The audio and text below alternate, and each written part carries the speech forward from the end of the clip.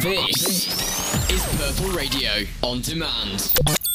Hello everyone and welcome back to the Knockout Podcast, episode 48 now, closing in on the half century, and we're greeted this week by perhaps, as we're saying, one of the longest fight cards in terms of average fight time. Only one finish on the previous card, but what we have got to look forward to is one of the best times in UFC sort of card previewing is a triple championship fight card, a triple championship pay-per-view event with a stacked rest of the card and a stacked prelims. It's probably going to be one of UFC's biggest pay-per-views in terms of like quality of the year, I would say. You'll probably get one more of these towards the end of the year, but this is probably sort of prelim to main event, one of the most stacked cards of the year. Yeah, it's one of the big ones. So yeah, that's fun to look forward to. And it's just an insanely long card as well. Like 15 fights. I feel like it just looks a lot longer than most. I think you get like 12, 13 is kind of like the average, but this is, I think I counted it 15, which is insane. So yeah, four on the early, no, 5 in fact. Six on the early prelims. I was still just scrolling down and there was 6 on the early prelims. Yeah, you normally sort of get like 2. Yeah. 6 on the early. That is crazy. So yeah, real big card that we've got coming up. And it's actually got quite a lot of good fights on it as well. So a lot to be enjoyed there. But before that, we should have a look back and at some of the, let's say, kind of underwhelming fights that we had at the weekend. Where do you want to start? Should we start with that main event? Yeah, let's start with that. Ciryl Gane, unanimous decision over Rozenstruik. My sort of last minute Rozenstruik switch was not one of my finest, but yeah, I mean, a very sort of professional, measured performance by Ciryl Gane. And whilst Rozenstruik didn't really get going ever really in this fight, yeah, I think you know at least a majority of that has to go down to a good solid game plan from Ciryl Gane, which kept him at range, and if he tried to get in, just sort of leg kicked him, moved off, used the jab, used the takedown. A very sort of unheavyweight-esque performance from someone who is sort of breaking the mold when it comes to sort of heavyweight fighting. Yeah, as you said, like professional is kind of the word. Did just kind of really just jabbed him up, kept him at range and at bay with that. Rozenstruik didn't really have anything to kind of go off with that. He had no answer to try and counter the jab or to make anything happen. And then he also hit multiple takedowns as well. So well-rounded performance, kicked well, jabbed well, grappled well. Can't ask for more. And we said in kind of like the preview to this that this will be a fight that we do learn something about Ciryl Gane. And although it was more of an underwhelming performance, I do think that's true. As we'll touch on later when we get to the Blachowicz Adesanya fight, one thing that Gane did here really well was he stayed very disciplined, which fighters do sometimes struggle to do. To kind of like stay on focus is like a positive attribute and one that's fairly rare at heavyweight, I'd say. So yeah, being able to do that, I think that does bode well. So even if it's not the most impressive performance, as in to go out there and dominate him or finish him, it was solid, and we saw some things that we kind of needed to see. But really, outside of that, there's not too much to be said really about it. Yeah, I think you really covered most of that there. I mean, for Rozenstruik, I don't really know what to say. I mean, it was like, in the Overeem fight, and I think in the JDS fight, sort of prior to him sort of getting the finish, there is this. I don't even know whether it's not reluctance to throw, because when he does, he does let himself go, but it's just like he just doesn't do it enough. He just sits back, waiting he clearly has been set up as like a counter puncher. But then I think of all the best work he's done, especially at the sort of upper echelons of the division. In his performance against Overeem, in his performance against JDS, his best work was his best work was when he was forced to come on to someone because the countering doesn't work. I've not seen okay, maybe in his early days, I think of his performance against Alan Crowder and against Arlovsky. Those times people were running onto him, and he could use that power and that countering ability. These other guys, higher up division, they know what they're coming up against, and they're happy to just pick at him from range, or in the likes of Ngannou, just sort of walk through him. But that's we can't really use him as the blueprint. Yeah, it's not a very replicable game plan for like others. No, just being Ngannou. I don't know really where he goes because it's quite clear that this sort of sit back countering with the sort of left hook or the jab or whatever he was trying to do. And it's not the lead leg kick. Yeah. He's got to come out of his shell more, and he's got to be figure out a way to either better impart this countering game plan or to get himself in range more against the fighters that are just willing to sit back. Yeah. And yeah, for Gan, it was a bad fight. It was a kind of bad fight. But unlike, say, like a lot of Tyron Woodley fights or like Adesanya Romero, it is the kind of bad fight that is acceptable, and you can't really put blame on Gan for that. Like the blame should go on Rozenstruik because like Gan was clearly winning, so like that's the kind of bad fight you're allowed. Whereas like Adesanya Romero was a terrible fight, and no one was really clearly winning. So like, what are they doing? But no, Gan was like easily having his way, so can't really put any blame on him. Although Dana White did kind of try, because for some reason he hates to promote his own fighters. But what you can do, that's Dana White. Yeah, that is very true. But yeah, good win for Gan. He now keeps his name up there. Who knows what's next, but it could be something like Derek Lewis maybe, or yeah, probably. That probably seems like the most likely option, but we'll wait and see. Early thoughts, like he should battle Lewis, but also maybe not. This is Derek Lewis, as we continually say. Yeah. Moving on to the light heavyweight, Ankalaev Krylov. Ankalaev sort of coming in with quite a lot of hype after his continued sort of building hype that he's had, ever since he's been in the UFC. And Krylov really did his best job, or tried to do his best job, sort of as he did with Johnny Walker, to sort of, grind a boring fight out of someone and nick it 29-28. He failed to do that, fortunately for Ankalaev. Well, I think he managed to grind the boring fight out, but he didn't manage to win. Is true. So you've succeeded in some respect, I suppose. This is true. But yeah, there's really not a whole lot we can take from this other than, good job Ankalaev sort of got the win. Crikey, don't put a prospect in with Nikita Krylov, because it is, I'm not even sure, don't put anyone in there with Krylov at this rate, because it's just impressive, his success rate of dull fights. Yeah, it was not for, like, I'm not gonna lie, I can barely even remember it. It was like, so I remember Krylov got a takedown like fairly early round one. Outside of that, I really can't remember much. I was like, I think Ankalaev got one in the third, and then he was doing, and then sort of second round, I think he landed just like the better outrange leg kick or something. Yeah. It was high. Yeah, if you're gonna go at someone for a boring fight style, crikey, Dana, let's put up Nikita Krylov for that sort of performance. But yeah, not the best, but I guess a positive in that Ankalaev got a victory, and he keeps his onward momentum sort of upwards in the light heavyweight division, but certainly will need better performances, probably against more willing opponents in the future. Elsewhere, I guess there's one or two more we can touch on. The main one will be what we called to be fight of the night, which was fight of the night. I think a lot of people could see this a mile off.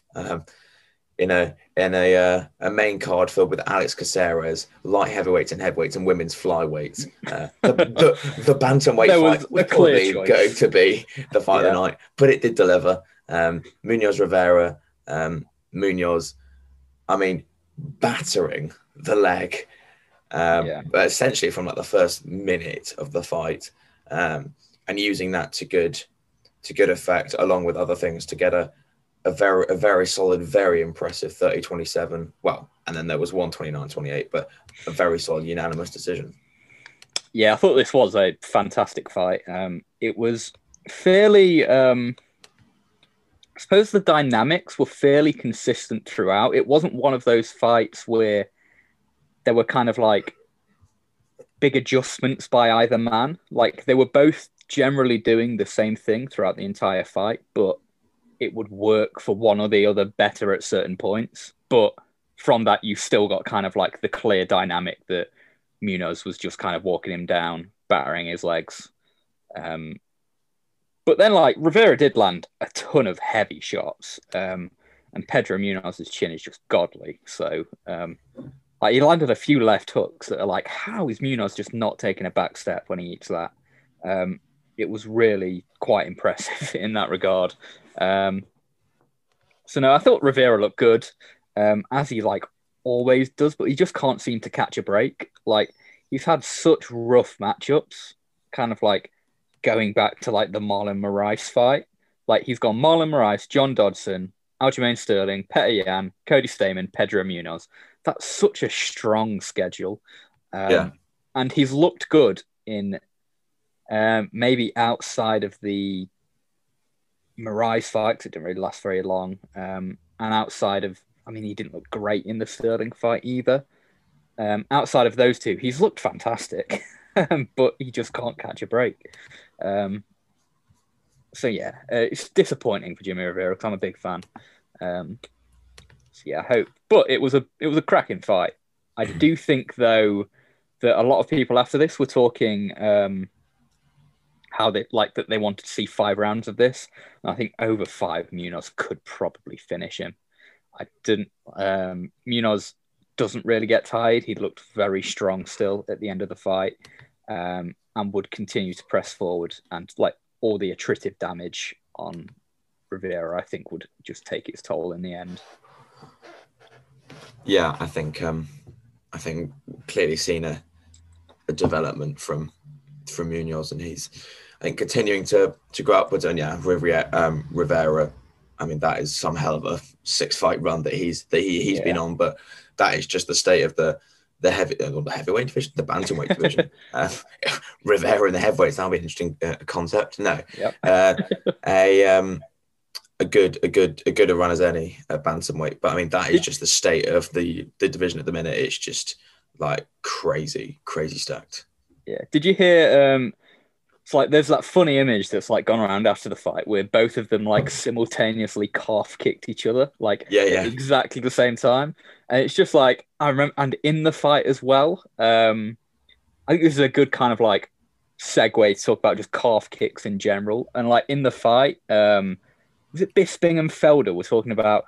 Oh, they might have to think about banning these calf kicks or something. Like absolutely ridiculous. It was like, I don't know, but like they're kind of billed as like these almost undefendable technique. Like, oh, what can you do about a calf kick? But like, plenty of fighters can defend them. Like the funniest thing was the first fight on the card, because they talk about often that you can't check the calf kick. The first fight on the card, Jacoby versus Grishin. I think in the 3rd round, Jacoby hurts Grishin by checking a calf kick. So like, it is possible. You can check this.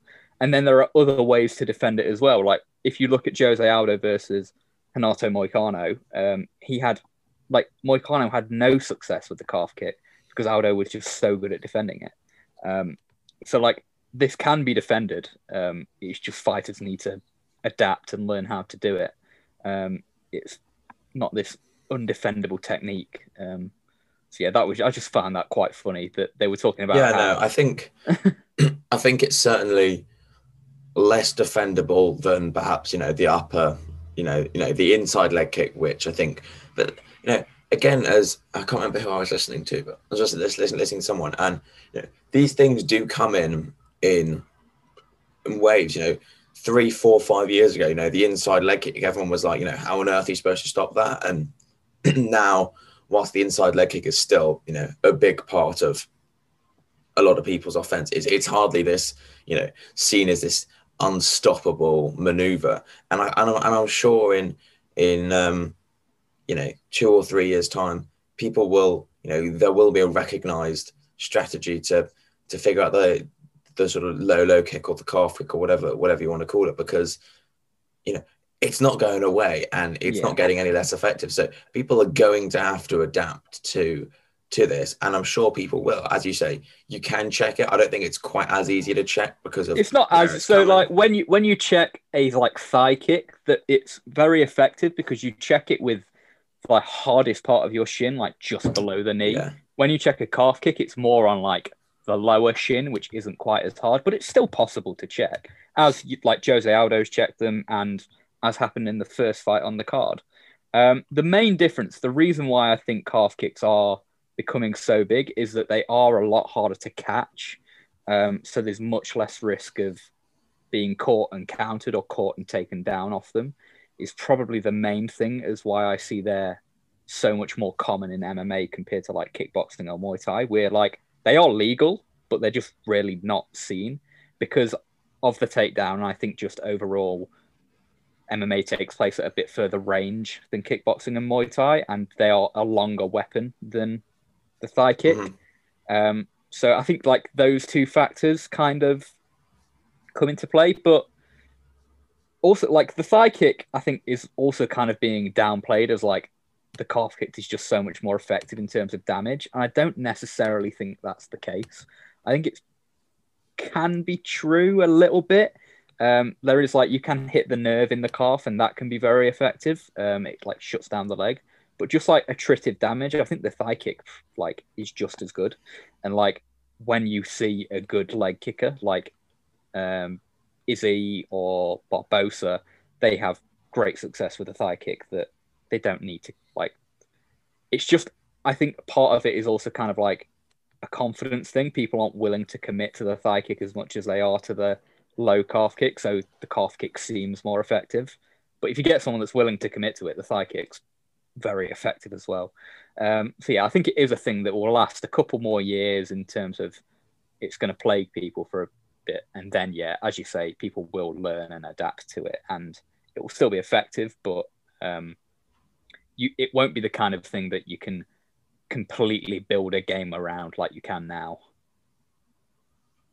Yeah, no, I definitely agree. I guess returning back to the fights, Caceres Kroom wasn't exactly much to be talked about. I mean, Kroom was just going crazy looking for the takedown. The only one, I guess, worth mentioning is perhaps Moises Hernandez on the top of the prelims, which we highlighted, and that was a fun fight. Moises is now undefeated in his last three. Bobby Green and, well, obviously now Hernandez, and I think looks, someone decent at lightweight. His certainly his stand-up improved remarkably, I think, or at least showed good improvements in this fight. And Hernandez is a guy that seems to maintain a whole lot of hype, given that Trinaldo and Kreutzmacher are his only wins in his last five, and the Trinaldo one is dubious at best. It was terrible.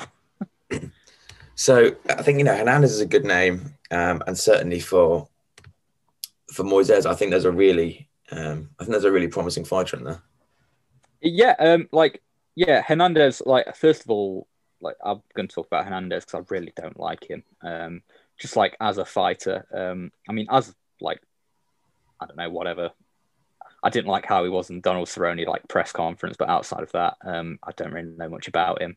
But yeah, as a fighter, he's just kind of took the like Dominic Cruz and like TJ Dillashaw style footwork and like how they moved, but he simplified it to like down from all the kind of like cool stuff they do with their footwork just to like, you should just move a lot and like that's all he does. He just goes out there and goes wild, just moving around every direction, throwing a load of kind of useless punches. And it's just like, it's the kind of fighter that just annoys me. I just don't like watching him fight. But yeah, that's Hernandez. And then Moises, yeah, did look real good, like fairly consistently was able to counter Hernandez, and had good success kicking him as well. And if you look at like the people he's lost to, like Beneil Dariush is a top 10 fighter, I think, very highly ranked. And then Damir Ismagulov is very good. He's been out for a while because he's been injured, but he's one of those kind of like Russian fighters. Like he fights in a very Russian way, where he just, it's hard to explain, but he's just like very polished and like he's defensively responsible and got good ideas going like on the offense, even if he's not necessarily the most dangerous. But yeah, so like the two fighters that Moises has lost to are very good. And then he's beaten everyone else, even if he did look quite bad against Michael Johnson in the first round. But yeah, he's interesting going forward. I think he's probably going to get a top 15 fight next. And I'd like to see who that is and how he performs. So yeah, I'm quite excited for him, to be honest. Yeah, he's always fun, at least. Yeah, exactly. I mean, unless you wanted to bring up anything else on that card. No, not really. I've touched on the Jacoby Grishin fight. That was actually quite a fun fight, especially for a light heavyweight fight. Jacoby comes from a kickboxing background, and like really started to use his jab quite nicely against Grishin, and also really kicked his leg up as well. So yeah, that was quite fun. But outside of that, no, nothing in particular. Lovely stuff. Well, yeah, some good fights in there. A few talking points, if even if the perhaps two main fights didn't exactly live up to what we'd hoped. But we move on to 259 at the weekend, UFC 259. I mean, it is busy with a lot of action. I mean, is there an obvious place to start? Do you want to start on the main card and just work our way down? Yeah, I think that's what we do. All right. Well, we'll start at the top. We'll work our way down and see how far we get. Okay. For all the marbles at the top, light heavyweight title fight. Adesanya going for 2 belts, moving up to fight Jan Blachowicz in his first defense since an impressive shutout of Dominic Reyes. I think, as we've been saying, you know, as we were discussing before we came on, the narrative does feel like, and I think, you know, even within perhaps the Blachowicz camp, or the Blachowicz, however you say it, is the footwork and the technique and the technical fighting prowess is quite clearly in Adesanya's corner. But I think that goes with essentially most of Adesanya's opponents. I'm not sure there's, you know, much, unless maybe you were talking about, I don't know, a hypothetical John Jones fight, but even then I'm not sure that's the case. Oh, I think that Adesanya would make John Jones look quite bad at this point, to be honest. I think that he's far and ahead above John from right now. I think especially like John Jones in his prime, it'd be far more interesting, which I feel like Jones has regressed so much that I only want to see that because I want to see Izzy beat him up. That's my main interest in that fight, to be honest. But yeah, I mean, the only not only talking point, but you know, he is moving up a division. Blachowicz is our big, strong, built guy for this division. You know, as you said, there have been rumours of weight, and obviously we won't know that now. Although I wonder when we're not on Fight Island, so the weigh-ins will probably be later today. So we'll see the extent of how Adesanya looks, and specifically that weight. There has been talk he's going to come in around sort of perhaps even as low as 193, but I don't think that will happen, as you said, when we were off air.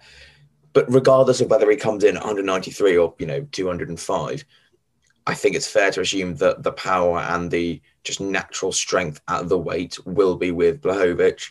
Is that a possible route to victory? Could we see him just do what he did to Jacare Souza? Problem is, you've got to get him to the cage before you can grind him like that. Oh God, I hope not. No, like maybe. So yeah, as you said, like Blachowicz is huge, like upper body particularly. Like he's built like an absolute tank. So in the clinch, he's not particularly good in the clinch, but he's good enough and he's very strong, to the point that if he were able to kind of consistently pressure Adesanya and get him and clinch him against the cage, I think that could work. But I just don't like Adesanya is very difficult to pressure. You saw that in the Costa fight. Although obviously Costa wasn't at his best because he was hungover, so you can't say that it's not fair. No, it's ridiculous.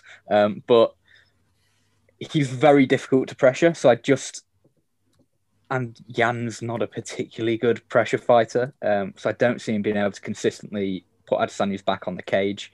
And then the power, like you need to be able to at least somewhat consistently land, and I don't see him being able to do that. I think that he can have some success jabbing with Adesanya, particularly if he double jabs. So like if he double jabs and goes to the body, or double jabs and then particularly finishes it with that body kick that he was landing on Reyes, that'll be a decent path to, like, it's not really a path, but it's a starting point at least. It's something to kind of build around. But I think he'll have trouble to kind of adding anything more than kind of those two things onto that to really kind of hurt Adesanya. So obviously anything's possible. Like he could clip him in the first 30 seconds or like counter him real good. And then like the whole dynamic of the fight changes. Like you saw in the Romero fight, one of the reasons I think that fight was so bad is that Adesanya got countered very early on by Romero, like with a big overhand left. And I think that made Adesanya hesitant. He knew like the threat was there. So if Blachowicz can counter him early like that, I think it can put some doubts in Adesanya's mind and throw him off his game a bit. But I think that's like, it's a small kind of window of possibility that Blachowicz is working there with. Outside of that, I think it's going to be kind of just the usual Adesanya performance. He'll feint, and Blachowicz does react to feints. Like in the Reyes fight, Reyes managed to get Blachowicz to bite on quite a lot of feints. He will back up. He does react to them. So Adesanya will feint, kind of freeze Blachowicz up, and then get to work with his jab, kind of leg kick system. Before Blachowicz, as talked about before with Ciryl Gane, who was disciplined, Blachowicz really isn't disciplined and will lose kind of patience and just blitz forward. And I think Adesanya will be able to really punish him when he does that. Yeah, I think you've summed up. My only interest will be to see how Adesanya power moves up. I mean, yeah, he's not the, he's not your, well, we've not seen him exactly being like a power puncher in terms of like, we've never really seen a scenario where he's been like unloading shots. It's more been a case of like timing and sort of catching them like at the optimal point when they're coming in, especially with that sort of like left hook. So that'll be interesting. But yeah, I do feel like, we'll see what it feels like when Jan catches Adesanya decently, if he does catch him decently. She probably will at some point. I mean, if the fight goes 25 minutes, I think it's fair to assume he will do at some point. Jan's still a great fighter. I'm not sure. We don't want to undersell that, but he is coming up against a guy in Adesanya who is just crazy good, and I think will just be too good for Jan on the day. Yeah, like as you said, they're kind of like going back to like Adesanya's power. Like, yeah, he's not really a power puncher, but like he doesn't really need to be. Like he is so precise, and his timing is so good that like power isn't really necessary, and especially when you've got like a huge man running at you, like just prodding him's going to kind of hurt him, just because Jan will have so much momentum going forward in one of those blitzes that you just don't really need to hit him very hard. He'll knock himself out pretty much. It'll be interesting though to see. I think Jan has a very good chin. Like, he is very tough. So it'll be interesting to see how that kind of like matches up against each other. Because Adesanya might be able to hurt him, but like not necessarily really push it, like put him away.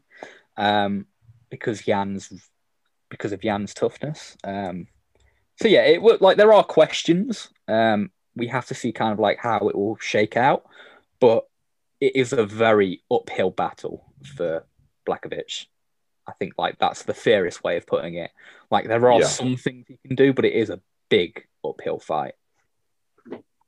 Yeah, I mean, I think we've pretty much summed it all up there. Right, moving on to the next one. I guess from one potential double champ to another, defending double champion, Nunes, Megan Anderson, at 145. I mean, Nunes' last fight was a battering of Felicia Spencer, also at featherweight, and she now fights someone who comfortably defeated, was comfortably defeated by Felicia Spencer in Megan Anderson. She's not,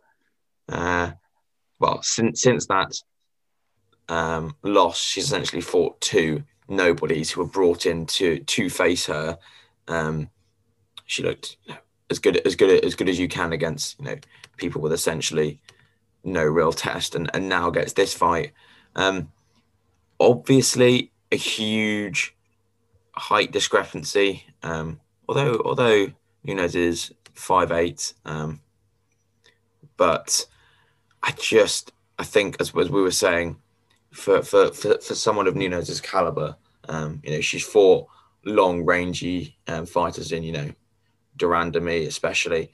I don't think she'll be phased, and I think Megan Anderson is not quite on Nunes' level in any aspect of the game. And as much as I'd love to see Anderson drag something competitive out of Nunes, and I think maybe she could, she has got a lot of power, I just don't see that happening. And I think, as we've said, Nunes is someone that does just find a way to win in whatever avenue presents itself, and I think she'll probably do the same this time around.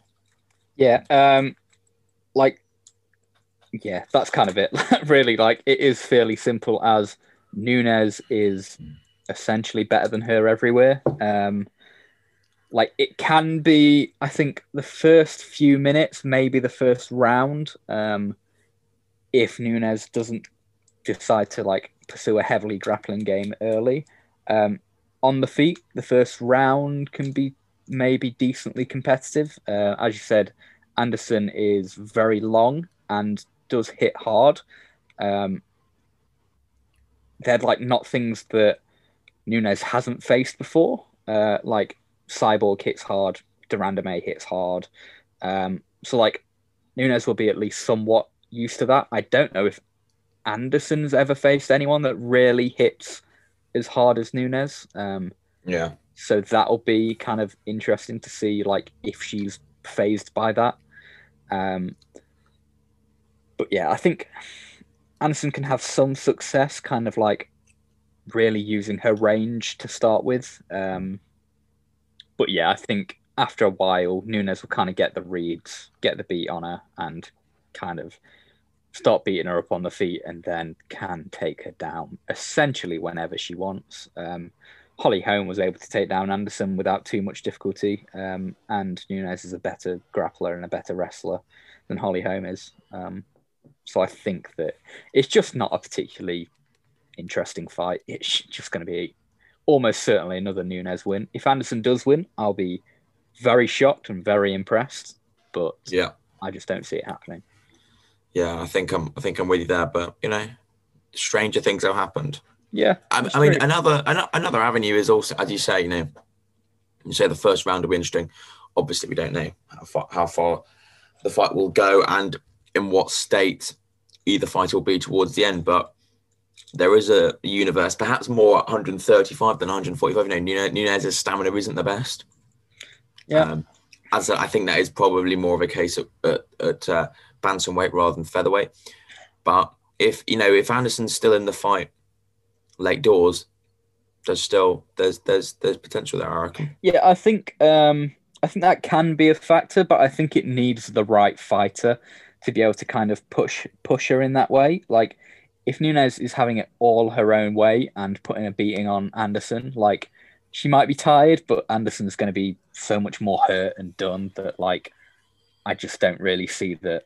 Like, it could happen, but I think it would mean Anderson taking a lot of damage, like, by the time we get to the 5th round. So I wouldn't count on it.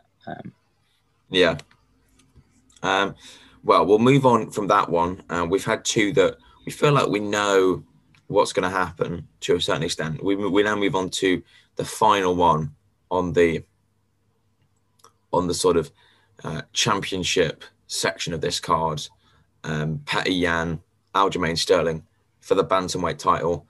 My first thought was I didn't realise they were both the same height. Although Sterling is obviously got the reach, I had in my mind that Yan might be sort of like 5'5". I don't know whether that's just topology and Wikipedia perhaps being wrong. I'm on Wikipedia, and it says Yan is 5'7.5" and Aljo is 5'7". In my head, that makes no sense. In my head, we'll see. Sterling's about 3 inches taller. There's never any reliable stats on height, so we'll see. But I feel like regardless, Sterling is a big guy at the weight division. We've seen his strengths, with his kicking game, with his wrestling, with his sort of submission game, especially in his he's a fantastic wrestler. Last performance against Sandhagen. And then in Petr Yan, you have just a non-stop grinding performance that just waves, just like one wave after the other of just pressure. It just builds and builds and builds, and then you just get this big tsunami that just crashes down on you in sort of like the 3rd, 4th, 5th rounds. Yeah, I think it's often used to describe fighters, but I think like the word buzzsaw is just so applicable to Petr Yan. Like, that is just him. He will just come forward and just non-stop offense. He's got a very high output. He never gets tired. He makes fantastic reads, and he adjusts perfectly to adjust to your defense, to find his own openings. And he's brilliant at it. Aljamain Sterling, in my head, seems like he should be a lot taller than Yan. And he does have the reach. So that is, if you look at the Munoz fight, Sterling's Munoz fight, it was Munoz really coming forward, and Sterling had to play a very back foot game. But he did have some success about that. He did a good job of, even though he was the one always going backwards, always retreating, he still managed to kind of take the initiative and start the exchanges. So generally with his jab, or he'll punch into kicks and he'll kick into punches. He does that well. He mixes and blends his kind of kicking and punching games together. Even if his punching game isn't the most technically sound, he does make it work for him. So that's something that he's got there. And then it also does fit together quite nicely with his wrestling game. He hits kind of all levels well with punches and kicks, and he does a lot of kind of dipping and ducking, in part head movement, but also in part to threaten the takedown. So I think that when Yan's coming in, Yan can kind of sell out on some of his, either a left hook, a right hand, or a head kick. Yan will really commit himself. And I think there is an avenue there for Sterling to grab an underhook and make his way to the back And when Sterling's on the back, he's one of the best finishers in MMA at this point. Like, he's truly fantastic when he's on the back. So that is really Sterling's path to victory. But I don't know what else do you think of Jan? Like, what's Jan's path? I mean, I think it's just what we've seen from him before. I don't feel like he's the kind of guy that is going to change his style. I mean, obviously, as you said, he'll be more mindful of avoiding having the fight on the ground and perhaps overexposing himself to a position where he could see his sort of like back compromised or be taken down. But I don't think. I could be horribly wrong with this. I don't feel like Jan's the kind of guy that is gonna, horribly change or drastically change his style. I feel like we are still gonna see him take the center, move forward, pressure, leg kicks, just volume, and then just that'll just sort of go up and up and up each round. And his plan will still be to overwhelm Sterling. Yeah, I could like pick him apart. I do agree. Like Jan. His like overall kind of the overall game doesn't really change. Like, there are specific things that he does change for each opponent, but the kind of like the idea is always the same thing. Like, it's Petr Yan, he's going to do Petr Yan things. I think he does kind of start a bit slow because he does like to get his reads and like get his opponent's timing down. And one thing from Sterling's last fights, against Munoz and especially against Sandhagen, he's very good about starting very quickly. Like, as soon as the bell goes, he'll sprint out at you and like really take it, try and impose his game on you straight away. So I think that's a good option for Sterling. Kind of really catch Jan before he's had a chance to kind of settle into the fight and get his reads. That's a very good option for him. Other than that, I think that in the Munoz fight, Munoz had a lot of success hitting Sterling's body, and he did start to slow down because of all the body work. And Jan does hit the body well as well. He's got a very nasty straight to the body that he uses quite a lot. He'll also body kick very effectively as well, and body jab. He's great. He hits the body beautifully. So I think if this fight does go late and Sterling can't catch him, say the first 2 rounds, can't like take his back and submit him, I think late in the fight this could get very kind of when it rains it pours, and like as it gets later in the fight it could get quite ugly, I think, for Sterling. So first 2 rounds I think are Sterling's kind of opportunity. Outside of that, I could really see Jan start to turn it up, but we'll see. I think it's a brilliant fight and one of the best that the UFC could make right now. So I'm very excited to see it. Yeah, I'm just really excited to see how this one plays out. However it goes. I don't think there's a way that this can be a bad fight, and I hope I've not tempted fate there. Yeah. Elsewhere on the card, I mean, there's just plenty to talk about, even in the rest of these main card. Makhachev, Drew Dober. This feels like a cracker waiting to come to fruition. I mean, the last time Makhachev fought was all the way back in September 2019 against Davi Ramos. Ooh, that was a while ago. I know he's supposed to fight RDA, and that didn't happen because of, I think it was a Makhachev injury, and I think that was rescheduled a couple of times due to COVID and various injuries. He's now obviously got a different opponent in Drew Dober, whose last performance was an impressive one against Alexander Hernandez, if I'm not mistaken. Yeah, it was also a KO of Haqparast in January. What are your sort of initial thoughts on this matchup? It's one of those that I haven't looked at closely. Like, I have a general feel of both men, but nothing. I haven't followed their careers closely, I suppose. So I don't know a whole lot about them. I know I've really enjoyed Dober's last few fights. I think he's looked very impressive. He's nasty countering, and he has legitimately very good ideas going forward. Like in the Hernandez fight, he really shut Hernandez down and managed to like any success Hernandez had, he managed to take that away from him over the course of the fight, and then just really put a beating on him. So I liked that. I really liked that about Dober. But then he did get. So looking at his record, he did get triangle armbarred by Beneil Dariush. I don't know how that played out because I haven't actually seen the fight.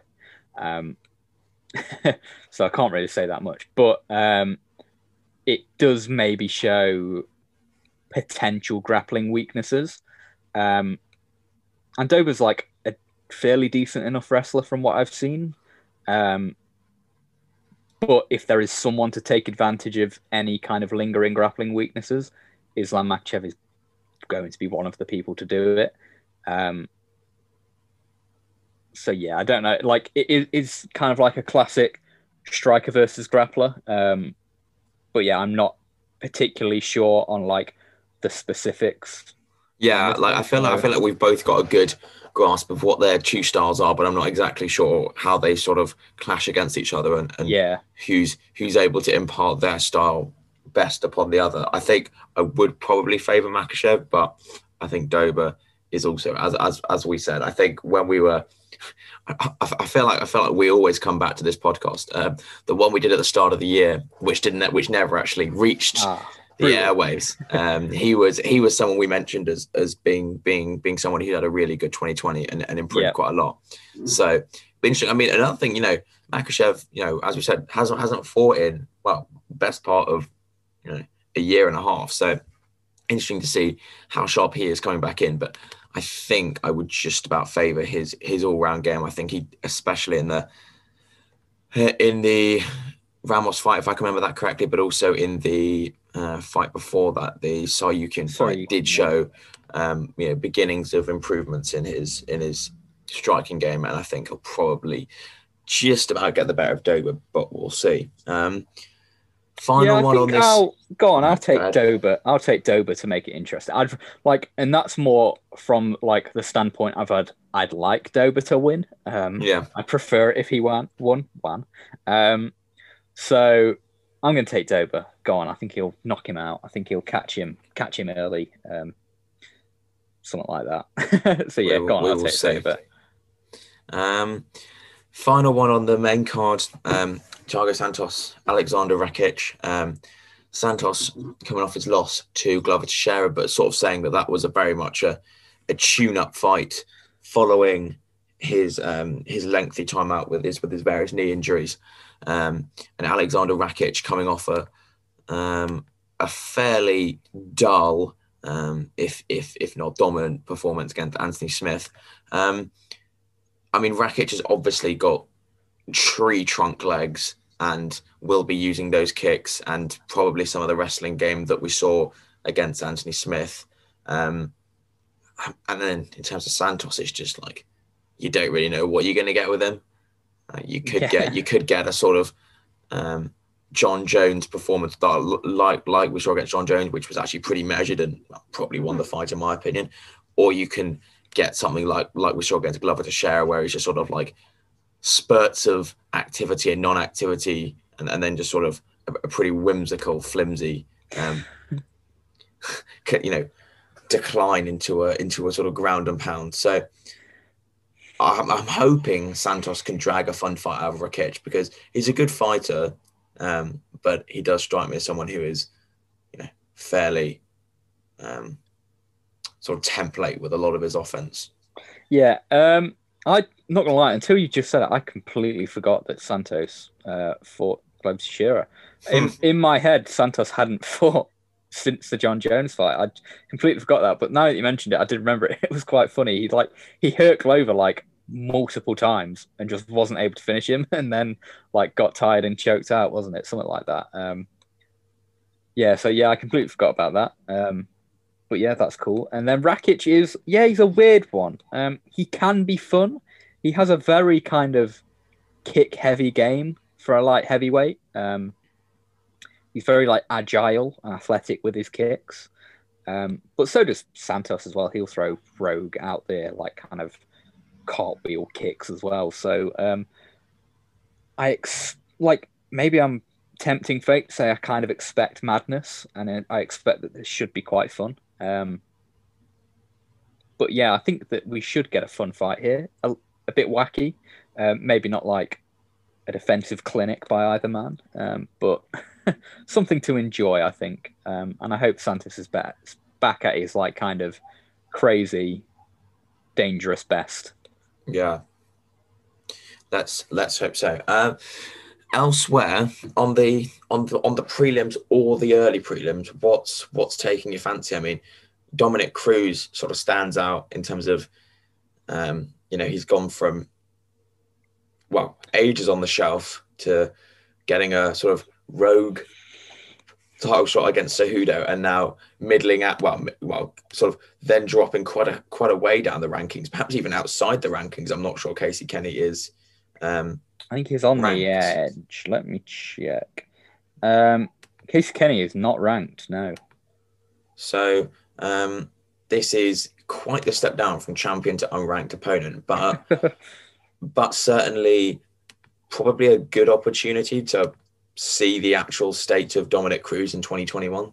Yeah. I think he didn't look necessarily like awful against Cejudo. I think Cejudo just fought a good game plan. Cejudo fought a good fight. So yeah, it was difficult to say like how good Dominic Cruz necessarily looked in that fight because you just don't really know.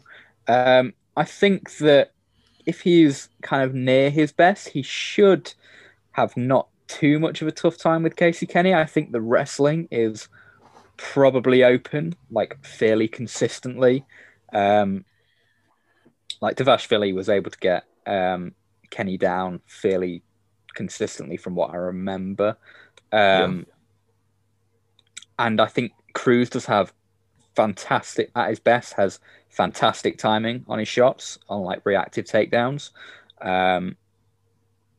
So I think that will be very open for Cruz, and the rest of the time it's just going to be Kenny having a bit of trouble tracking Cruz down.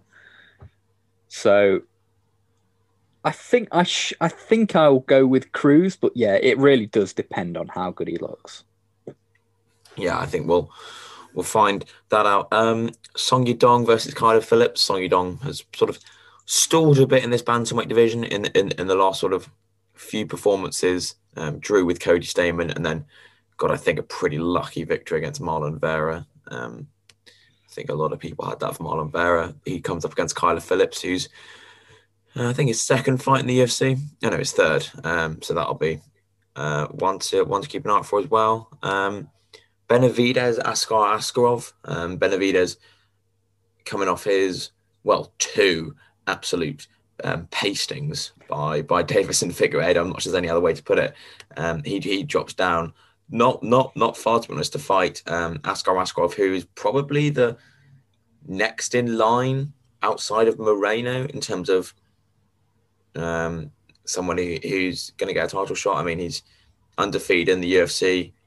Got a split draw with Brandon Moreno, and then wins over Tim Elliott and sort of Alejandro Pantoja. I mean, there obviously is going to be a wrestling background to Askarov,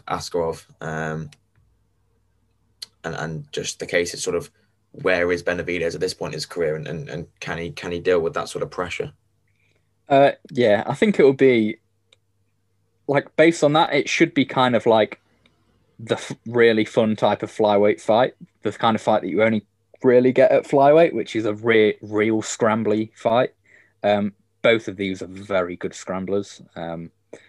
Like Benavidez, even fairly faded, which we think he is at this point, can still wrestle like no man's business. So I think this will be a fun fight, and it will be good to kind of gauge if Benavidez really is kind of done. And if he isn't, then that kind of makes Davison Figueiredo look more impressive by battering him both those times.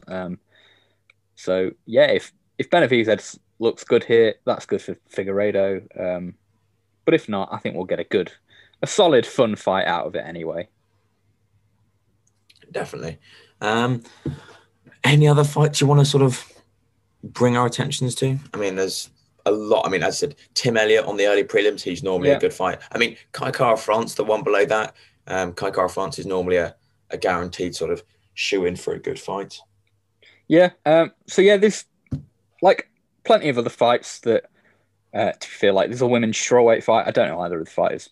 Actually, do I? Not particularly. I've heard of them, but I don't know much about them. But like just some of the other fights have the look of there's no bad kind of low ranked heavyweight fights here. On the early prelims, you've got you've got light heavyweight. Maybe avoid that one. But then welterweight, women's strawweight, lightweight, bantamweight, all recipes for good fights, just based off the divisions. So I think that we'll have a good fun night. I think that that is without a doubt. Solid. So yeah, I think we've got a lot of good fights in store to talk about, and we'll certainly see. We'll see where we are next week. Well, unless you've got anything else you wanted to mention. No, not in particular. Well, fantastic. Well, if that being the case, we will leave it there for this week. Thank you everyone for listening, and we'll be back next week to talk. Hopefully try and preview this mammoth of a card. Well, to review this mammoth of a card, but also to look forward to. Hopefully, touchwood. I won't believe it until they're in the ring or in the octagon. Leon Edwards versus Bilal Muhammad.